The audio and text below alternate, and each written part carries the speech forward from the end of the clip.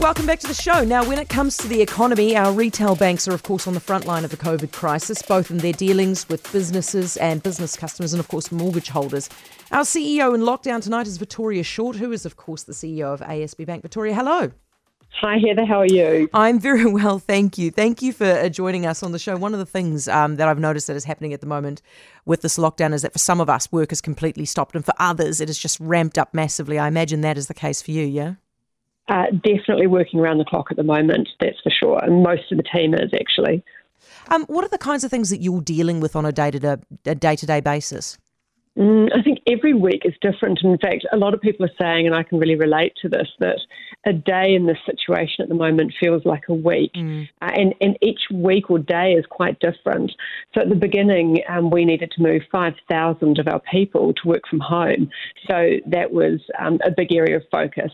We also needed to make sure that those in our branch network who are dealing directly with customers had the safety equipment that they needed. We've also been obviously supporting a lot of our customers, so that's been a big focus around setting up the right support packages, getting feedback on how those are working. So I would say that each day and each week is very different. I imagine some pretty tough conversations are being had right now and in the past week or so with businesses who won't survive. That's quite right. I mean, the reality is that we are having to have difficult conversations because sometimes taking on more debt is just not the right answer. And we need to make sure that we can lend responsibly. And that's a decision that we're making to help the customer, not to try and get in their way or prevent them, but really trying to help them understand the situation that they're in and what their options are. So, yes, there are some difficult conversations we have to have. Have you had a chance to step back and really assess the scale of the economic hit that we are currently seeing? Yeah, I think a really important role actually of a leader is to do just that. Because the day can go very quickly and it can be consumed and with lots of different requests and urgent things.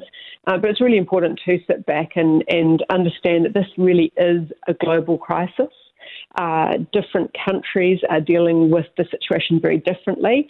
So what I have been doing is reaching out. I'm part of a network of 9 other banks around the world, and we have been workshopping and exchanging ideas and information to try and make sure that we are, identifying things that can really help and make an impact. Are you learning anything from the overseas experience of other banks? Definitely. So these banks have operations in China and in Italy, and they are a particularly useful source because they are sort of ahead of where New Zealand is at in terms of they've been dealing with the crisis for longer. And so they are definitely impacting our thinking. Victoria, what do you see as the role that banks play in a time like this? I mean, is there an obligation on banks? Yeah, I mean, we're a really important part of people's lives. And so I think there's absolutely an obligation on us. And that's what we're trying to focus on now. There's the obvious in terms of helping people understand their options financially and how that can impact them. But there's other ways that we're trying to help, which I think are really important. So how we open up the economy and open businesses back up and do that safely is a very big area of focus. So we're working with a Kiwi company to pilot some new thermal scanning technology. And, if that goes well, then that will be a huge advantage for us, as in us New Zealanders, as we open up businesses.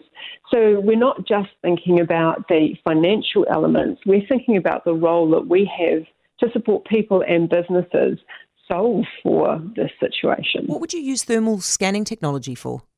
It's used for temperature gauging, and so it's one of the lessons that we've been learning from other banks around the world. Right. The thermal temperature assessment basically helps identify where people might have high temperatures and might need testing for COVID. So would you potentially use it to determine whether somebody could come into a bank branch? Yes, and also for our people as well. So anyone can get scanned.